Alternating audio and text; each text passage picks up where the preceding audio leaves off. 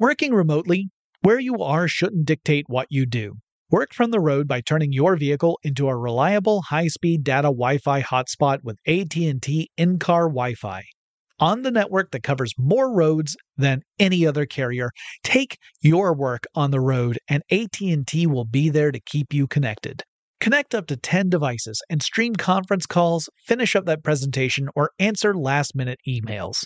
Why wait? Go to att.com/in-car Wi-Fi today for free trial eligibility.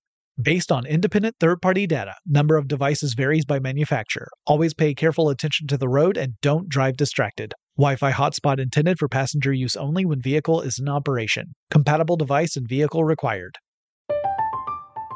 I'm Katya Adler, host of The Global Story. Over the last 25 years, I've covered conflicts in the Middle East, political and economic crises in Europe, drug cartels in Mexico. Now I'm covering the stories behind the news all over the world in conversation with those who break it. Join me Monday to Friday to find out what's happening, why, and what it all means. Follow The Global Story from the BBC wherever you listen to podcasts. When you think about the future, what kind of technology do you envision? Whatever the future holds, artificial intelligence will undoubtedly be at the heart of it all. Join Graham Class as he hosts Season 2 of Technically Speaking, an Intel podcast, and hear from the minds transforming healthcare, retail, entertainment, personal computing, and more with the help of AI. Tune in every other Tuesday and explore the latest technology that's changing our world today and creating a more accessible tomorrow. Listen to Technically Speaking, an Intel podcast on the iHeartRadio app, Apple Podcasts, or wherever you get your podcasts. What's up, this your boy Lil Duval, and check out my podcast, Conversations with Unc, on the Black Effect Podcast Network. Each and every Tuesday, Conversations with Unc podcast feature casuals and in-depth talk about ebbs and flows of life and the pursuit of happiness. Unlike my work on stage, I tap into a more serious and sensitive side to give life advice and simply offer words of encouragement, yet remind folks to never forget to laugh. Every Tuesday, listen to Conversation with Unc, hosted by Lil Duval on the Black Effect Podcast Network, iHeartRadio app, or wherever you get your podcasts. Presented by AT&T. Connecting changes everything. Welcome to Tech Stuff, a production from iHeartRadio. Hey there, and welcome to Tech Stuff. I'm your host, Jonathan Strickland. I'm an executive producer with iHeartRadio, and how the tech are ya? So, not long ago, David Meyer wrote a piece titled, "Even Facebook's Critics Don't Grasp How Much Trouble Meta is In." And he wrote it for Fast Company. And if you've been keeping up with Meta/Facebook, you probably have a long list of things that Meyer could have been referring to. Could it be that various governments, such as the United States, are frequently scrutinizing Meta and calling company leaders to appear before legislative bodies to answer tough questions? Could it be the fact that TikTok continues to dominate as the social platform favored by younger people, meaning that Meta/Facebook's user base is slowly aging out and it's not replacing it with new, younger users? Is it that the company jumped the gun in an effort to be the front runner to define whatever the heck the metaverse is going to be? Well, all of those are factors that should be matters of concern for Facebook executives and for shareholders. But what Meyer was talking about was something else, something involving privacy and the law, and a change that happened a couple of years ago that has affected everything. So, on July 16th, 2020, the European Union's Court of Justice made a decision that would have enormous consequences. It concluded that an earlier data transfer process called the EU-US Privacy Shield was not sufficient to protect the private data of EU citizens, and that it would thus be struck down. It would be invalidated. This has massive repercussions for companies like Meta. Not just Meta. In fact, it has repercussions for any company that operates within the EU, but in fact has its, any kind of data transfers that exit the EU. So Mark Zuckerberg said essentially that unless the EU changes this stance or makes an exception for the company, platforms like Facebook and Instagram will have to pull out of the European Union. That sounds kind of like they're making a threat, right? Like somehow, Zuckerberg saying, hey, if you don't play by my rules, I'm taking my ball and going home. But really, this is more of a plea. It's really more, please, please, please don't do this because I can't do my thing if you do. So today I thought I would talk about what the Privacy Shield was, why it existed, why the EU decided it wasn't sufficient, what they're planning in its place, and what all this means for companies like Meta. To do that, we actually have to look back at the history of the EU and its stance on data privacy and security. Now, depending on how you look at it, the EU really traces its history back to the conclusion of World War II, but the single market that we would refer to as the European Union would not formally emerge until 1993. Now, around that same time, there was a growing general awareness about the internet, in large part helped by the introduction of something new called the World Wide Web. And it would take a few years for the web and the internet at large to really gain a foothold in the minds of the mainstream public. But some leaders in the EU were already dealing with concepts like data privacy. Data privacy doesn't just require, digital transfers, right? Like you don't have to have that be part of the process for data privacy to be a concern. And in fact, the countries that made up the European Union had already been concerned about protecting EU citizen privacy when dealing with companies that existed outside the European Union. How can you guarantee that their private data remains safe when it's going into the hands of companies that aren't based in the European Union itself? That had already been a concern. But by 1995, the EU member states knew that there needed to be put in place laws that could protect citizen data, that there are fundamental rights associated with data that have to be protected. To that end, the EU built upon an earlier non-binding list of guiding principles relating to protecting citizen information. These principles included pretty common stuff, like alerting someone as to when their data would be collected, requesting consent before they disclose that information to some other party. So if you were to collect an EU citizen's information, you would then have to get their consent before you could share it with someone else. And various other concepts that are pretty common to what we see in privacy protection laws. They had been around before the rise of the internet, but because they were non-binding, they didn't really have any teeth to them. It was like, it would be nice if everyone agreed to obey these things, but there was no requirement to do so. The EU decided to formally establish data privacy rules, though these would have limitations too, which we'll talk about, and that these rules became known as the Data Protection Directive, or DPD. This directive set out the parameters for when and how entities would be allowed to collect European Union citizen information and how they could use it. Specifically, how they would be allowed to use it if it required a transfer outside the EU. And also how they were to alert citizens of things like collecting their data. Each member state of the EU was responsible for establishing a supervisory department to make sure that all parties were complying with this directive. And the directive stated that the only time data could be shared with countries outside the European Union is when those countries could adequately protect the data's security.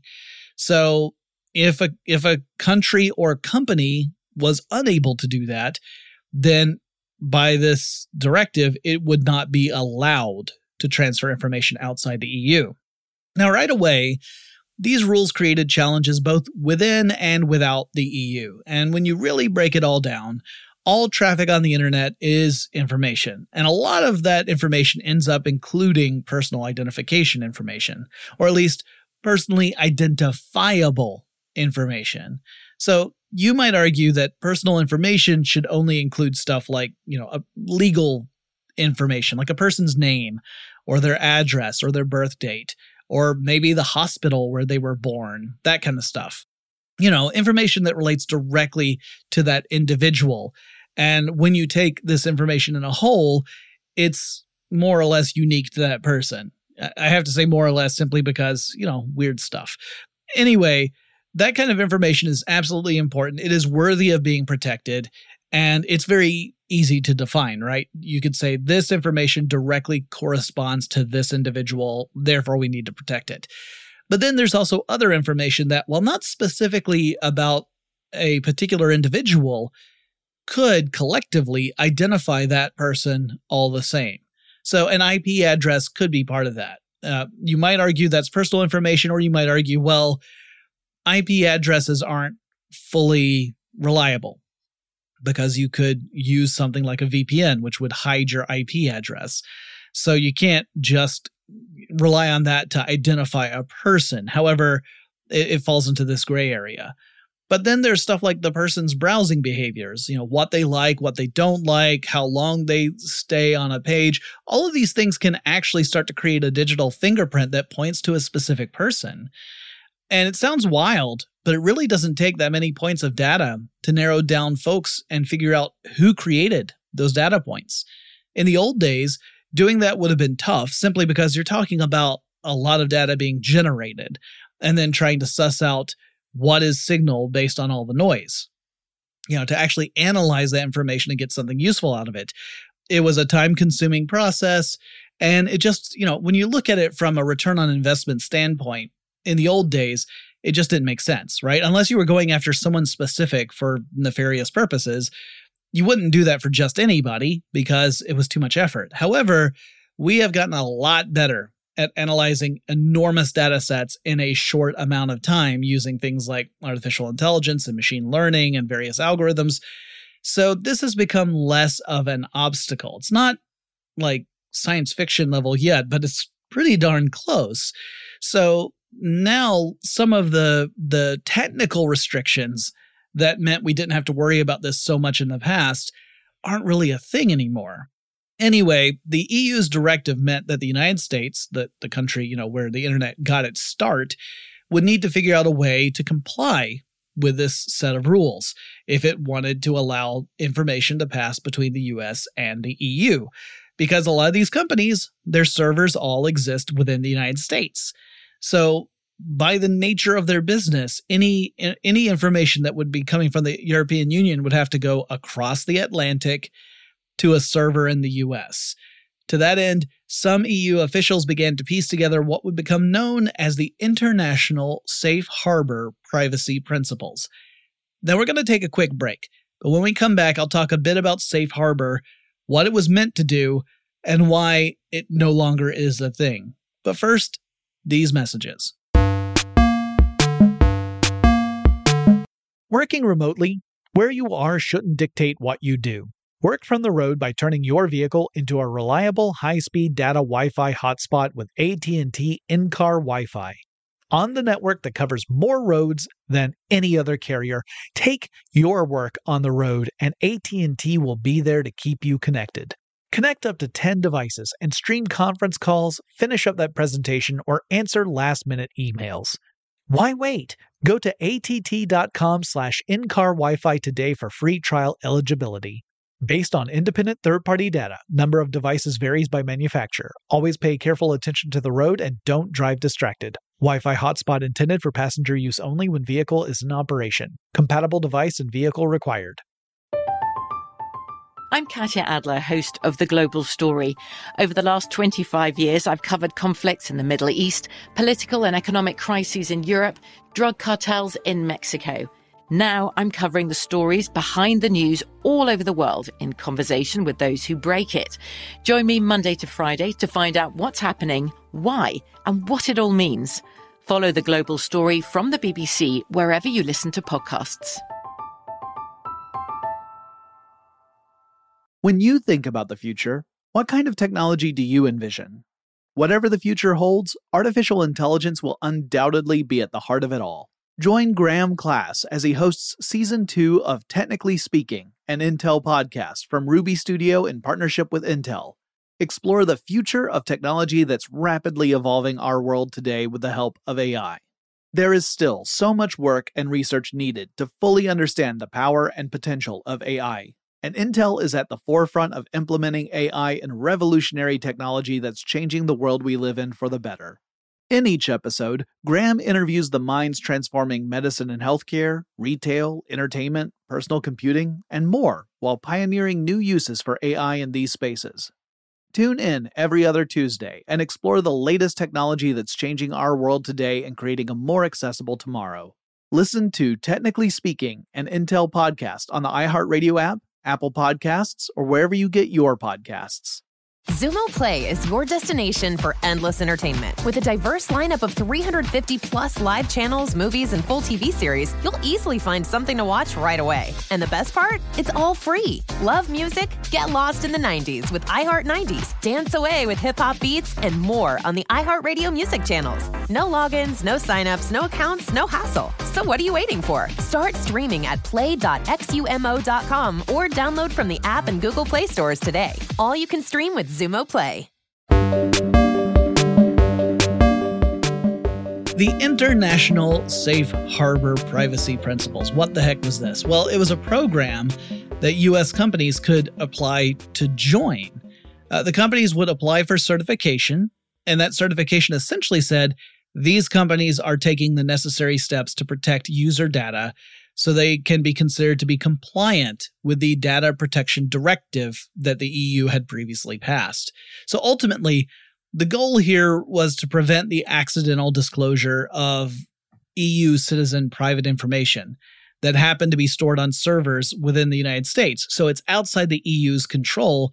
This was the system by which companies would guarantee they would make sure that data would remain safe. The safe harbor system became effective in 2000. It took several years for it to formalize and then to be enacted. And U.S. companies that received certification under safe harbor and then registered with the EU would be allowed to operate things that would transfer data between the U.S. and EU without much trouble. Oh, and in order to qualify, those companies would also have to be companies that were regulated by the United States FTC, Federal Trade Commission, or the Department of Transportation. Those were the only companies that could qualify for safe harbor. Anything that didn't fall into those categories was an exception, and that actually cuts back on a lot of businesses, believe it or not. Now, something that I'm sure will not surprise many of you out there is that various reviews that were done on this system showed that a lot of the participating U.S. companies were not complying with the program, at least not to the extent that they should. Companies were found to be reluctant to actually enforce the principles defined by the Safe Harbor program, and questions arose as to whether or not the industry could really be self-regulating. Like, can we trust these companies to regulate themselves? And of course we can't. All right, so quick side rant, but this applies directly to the topic. So, the currency of the modern world isn't Bitcoin. It's not any other cryptocurrency because it goes a level deeper than that. The currency of the modern world is information. Data is valuable. Your data is valuable. If it weren't companies like Meta / Facebook or Google, they wouldn't even exist if your data had no value. These companies depend upon us generating information, which the companies can then leverage in various ways. Now, an obvious way they do this is through advertising, specifically targeted advertising. By analyzing the information I generate, a platform like Facebook or Google can suss out what matters to me. And it can pair my experience with ads that are more likely to get my attention and my action. That is money right there. That is incredibly valuable to these platforms. It's incredibly valuable to the advertisers and to their clients. So my information does have value. Yours does too. But even beyond targeted advertising, this information has incredible value. Through real-time analysis of browsing data across millions or hundreds of millions of users, platforms can detect and respond to trends before anyone is even aware that there is a trend there. So I think back to the description of chaos theory that says, imagine the flap of a butterfly's wings in South America setting into motion the variables that are necessary to generate a typhoon that hits Southeast Asia.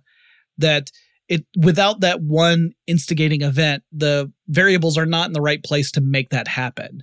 Well, think for a moment about how many people use platforms like Google or Amazon or Facebook.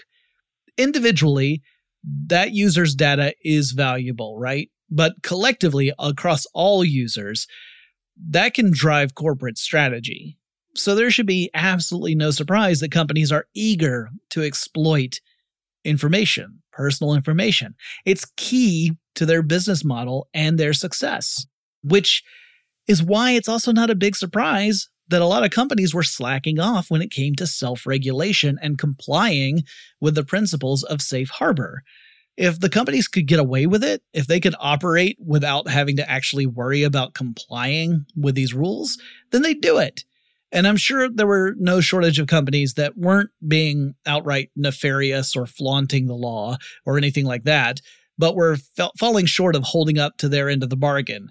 Because it's also hard to do. It's hard to pull off and still do business in a way that is cost effective, right? In order to comply with these rules, you do have to spend some money, honestly, was what it really comes down to. It might not be money. It might be more assets and resources or time or whatever, but it's ultimately a cost.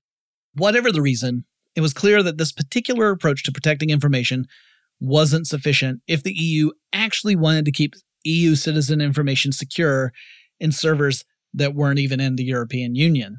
All right, flash forward to 2012. The EU decided it needed to take another stab at creating a unified data protection law to replace the Data Protection Directive. So the directive had ultimately been too loosey-goosey, and that meant that different member nations had different principles and enforcement strategies. It was too piecemeal, and it wasn't unified the way a European Union needed to be. So this new law would resolve the various differences between the different implementations in the member states of the EU and create a more coherent policy that was EU-wide and would protect citizen data privacy. That took 4 years to actually formalize. But on April 14th, 2016, the EU approved the new set of rules called the General Data Protection Regulation, or GDPR, and this became a truly huge deal for any company outside the EU that wanted to do business inside the EU, particularly for internet-based companies. The rules covered any entity that processed or transmitted data from within the EU to somewhere else. A whole bunch of other stuff was in those rules too, but I've done episodes about GDPR in the past, so we're just going to say this was a more broad, sweeping, and yet unified approach to data privacy, and it created big old headaches for companies around the world to ensure that they were compliant with GDPR. In fact, to this day, that's still a big thing. Ultimately, that's at the heart of the meta problem we were talking about.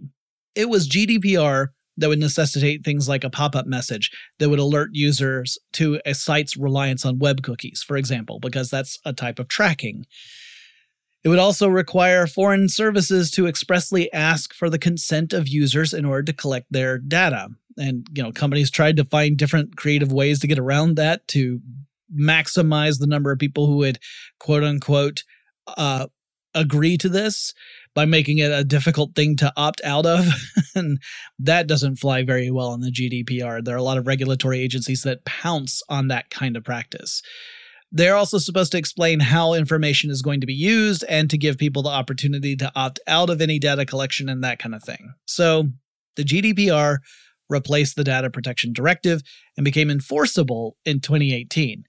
All right, now in the meantime, where that was happening, the safe harbor principles, which remember, this was a framework that companies could follow in order to be considered safe under GDPR rules. That had already been invalidated by the EU in 2015. They said, well, Data Protection Directive is not sufficient, and Safe Harbor, which was designed to work within Data Protection Directive, that by extension is not sufficient. So it doesn't apply anymore. It was not robust enough to satisfy the requirements of the upcoming GDPR. So the European Commission and the United States government negotiated a new political agreement to codify rules on how commercial transatlantic exchanges of personal information from EU citizens to U.S. servers could actually happen. Those rules would become known as the EU-US Privacy Shield. Like the Safe Harbor principles, this was really meant to create a framework in which companies could operate legally within the European Union. U.S. companies that gather user data would have to comply with this set of rules in order to make services available to citizens in the EU. Otherwise, they would be violating privacy law in Europe. Like the previous system, the Privacy Shield includes guiding principles that all organizations are expected to follow. While it beefed up some of the protections incorporated into the previous systems, critics were worried that there were still some big gaps in the Privacy Shield process, and that ultimately it would get challenged and struck down by the European Commission.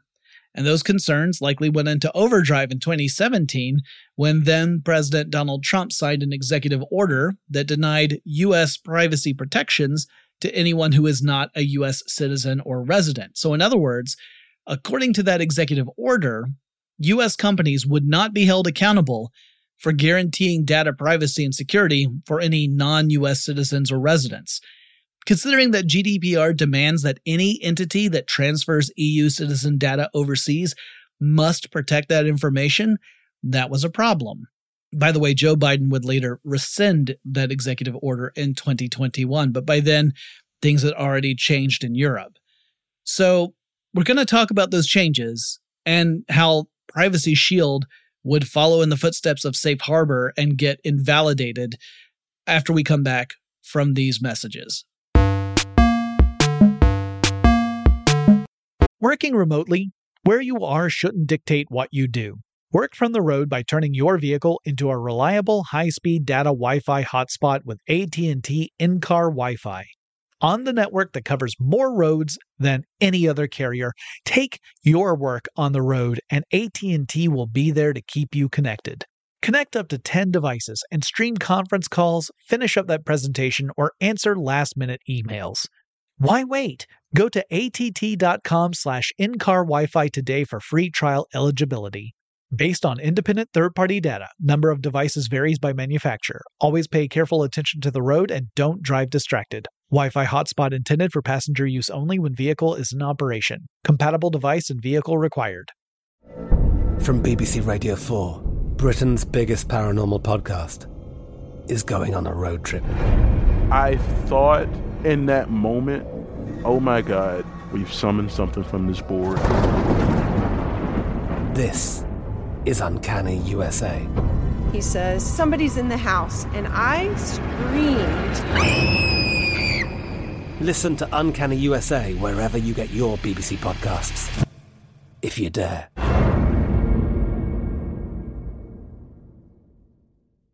When you think about the future, what kind of technology do you envision? Whatever the future holds, artificial intelligence will undoubtedly be at the heart of it all. Join Graham Class as he hosts Season 2 of Technically Speaking, an Intel podcast from Ruby Studio in partnership with Intel. Explore the future of technology that's rapidly evolving our world today with the help of AI.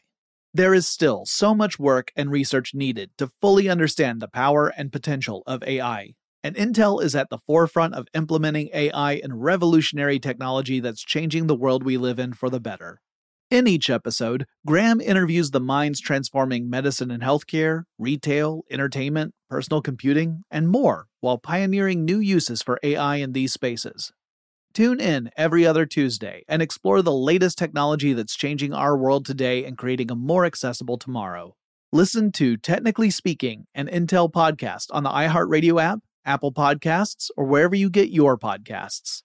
Xumo Play is your destination for endless entertainment. With a diverse lineup of 350-plus live channels, movies, and full TV series, you'll easily find something to watch right away. And the best part? It's all free. Love music? Get lost in the 90s with iHeart 90s, dance away with hip-hop beats, and more on the iHeartRadio music channels. No logins, no signups, no accounts, no hassle. So what are you waiting for? Start streaming at play.xumo.com or download from the app and Google Play stores today. All you can stream with Xumo Play. So as I was alluding before the break, the critics of the Privacy Shield process who said this is not going to be seen as sufficient We're absolutely right. The EU Commission reviewed the Privacy Shield policy in 2020 and determined that it was not enough to protect EU citizen private data and struck it down. Specifically, there were concerns that the US government would be able to conduct surveillance on EU citizen data, and that under EU law, that was a violation of human rights and freedom rights of EU citizens. So there was a need to formulate yet another data privacy framework that would address this issue. And that's kind of where we are now. See, without a framework, it becomes very difficult to do business in the European Union. The framework, it smooths things out. It speeds things up because it's one point, one system that companies in, say, specifically the United States, can go through in order to qualify to do business in the EU and be considered compliant with the rules of GDPR. So this new framework is still taking shape. It doesn't exist yet. It is in the process of existing. And it will take even longer for the EU to formalize and adopt and enforce that rule once it is finished. In the meantime, we're in an era where things are really unstable. Now, one way companies have managed to continue to operate in the absence of a formal framework is to file what are called Standard Contractual Clauses, or SCCs, with the EU. You can think of this as essentially being a legal agreement, and that this legal agreement provides a guarantee that the non-EU company is taking pains to conform to GDPR requirements. So it's essentially saying, we're obeying the rules. Securing SCCs can be time consuming, and it isn't a smooth process, at least not as smooth as being able to just apply to a framework like Privacy Shield or Safe Harbor. So it can be a bit of a headache. And now let's talk about Ireland and its Data Protection Commission, or DPC, because this relates directly to the Meta story. The DPC determined back in 2020 that two of Meta's platforms, namely Facebook and Instagram, relied on a data controller that could not provide a guarantee that data from Irish citizens would be protected from US government surveillance. And so by extension, that would violate data privacy laws in the EU. That would also mean that Meta would not qualify for an SCC, at least in terms of Facebook and Instagram.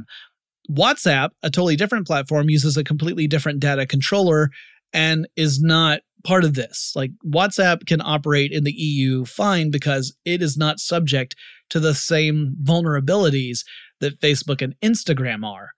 Then, last month, which for those listening in the future would be July of 2022, the DPC, this regulatory agency in Ireland, filed an updated draft order to shut down Instagram and Facebook services in the EU and filed that with other regulators within the EU.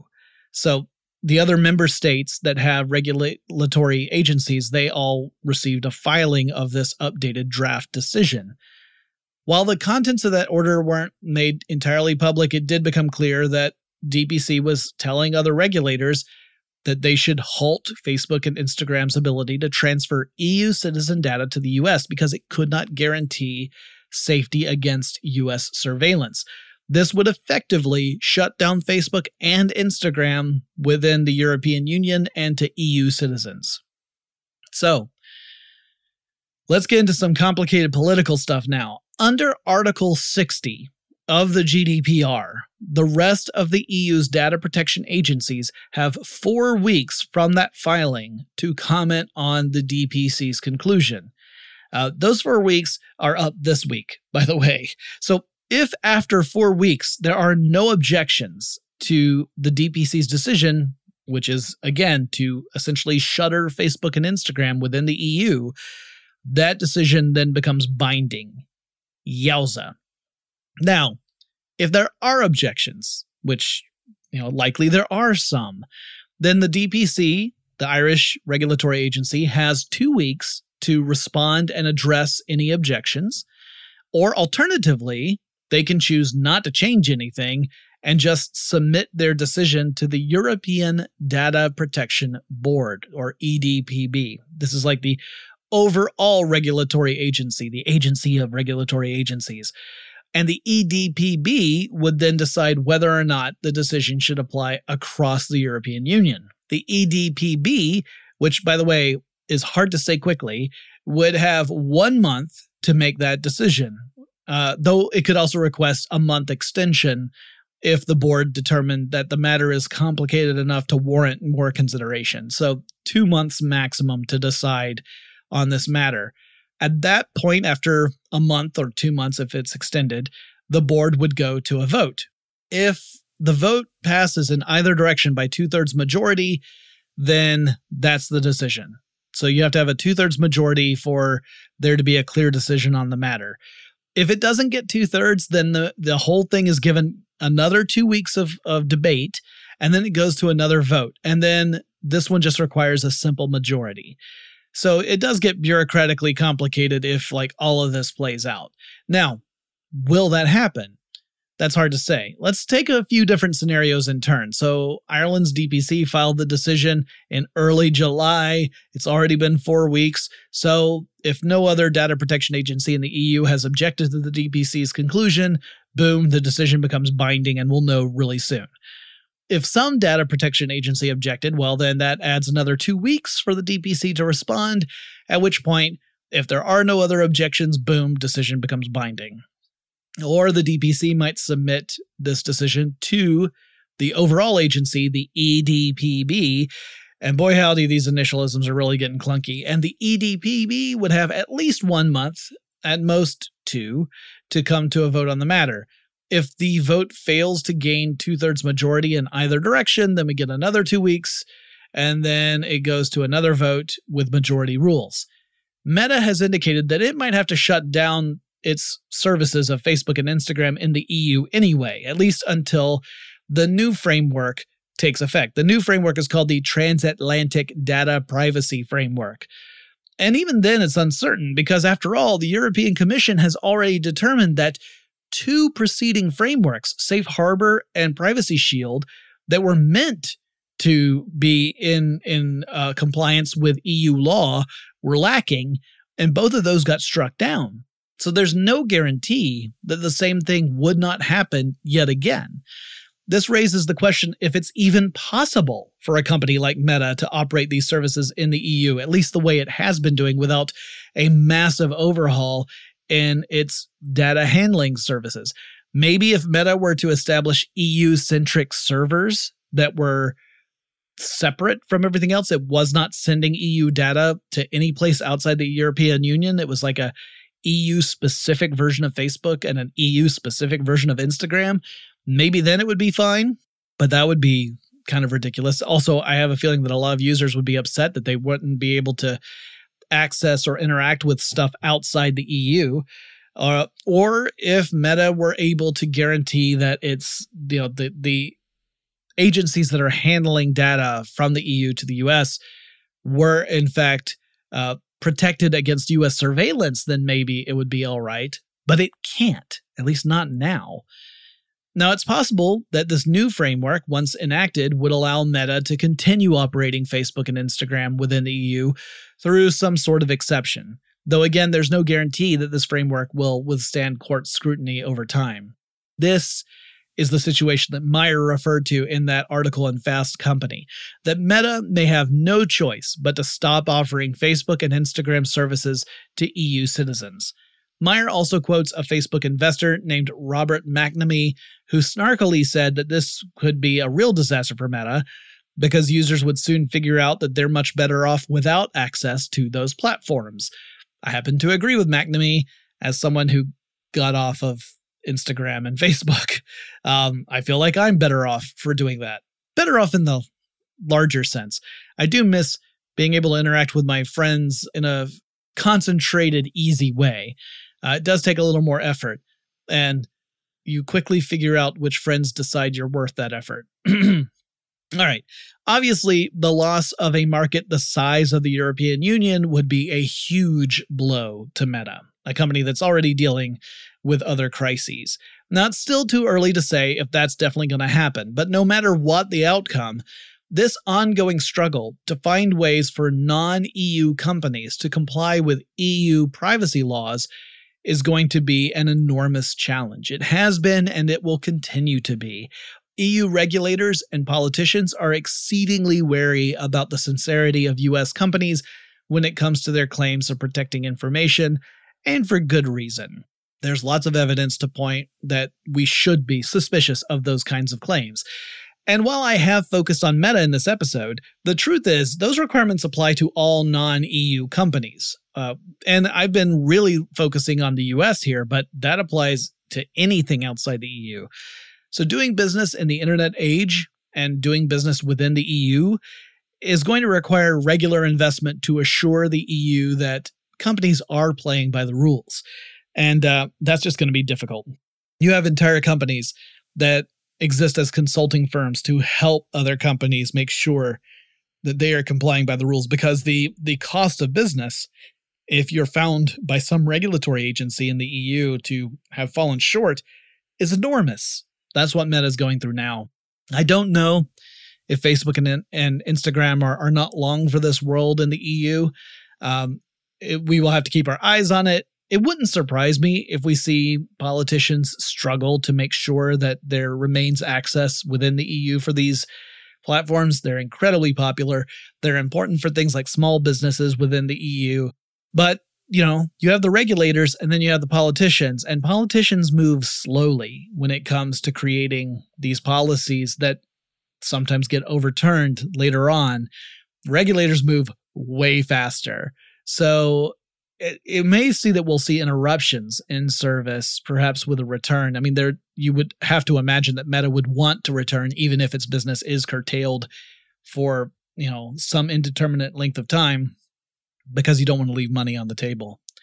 Anyway, thought that was an interesting topic. It relates heavily to technology because ultimately it is very hard to guarantee data security. It's hard to do because often you come up with ways that data is really valuable and you want to use it. And sometimes that breaks the rules, or sometimes it's just hard because creating any secure system is incredibly difficult. If someone's really determined to get access to a secure system, often they can find a way. So yeah, a difficult challenge. And, the European Union has created laws that in many ways have made it difficult to innovate in certain ways and also comply with those laws. That's not necessarily a bad thing. It may be that whatever the innovation was isn't worth the trade-off in privacy and security, but it also means that it creates this extra hurdle that innovators and companies and all sorts of people have to get over in order to make their vision a reality. It's a balancing act. Well, that's it for this episode. If you have suggestions for future episodes of Tech Stuff, please reach out to me and let me know. One way to do that is to download the iHeartRadio app. It is free to download. You can then search for Tech Stuff, navigate over to the podcast page. There's a little microphone icon there. If you click on that, you can leave a voice message up to 30 seconds in length. Let me know what you would like to hear. Or if you prefer, you can reach out on Twitter. The handle for the show is TechStuffHSW. And I'll talk to you again really soon.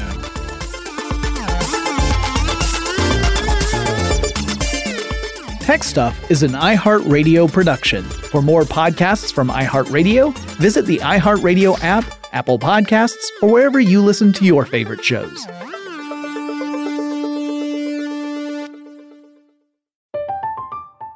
I'm Katya Adler, host of The Global Story. Over the last 25 years, I've covered conflicts in the Middle East, political and economic crises in Europe, drug cartels in Mexico. Now I'm covering the stories behind the news all over the world in conversation with those who break it.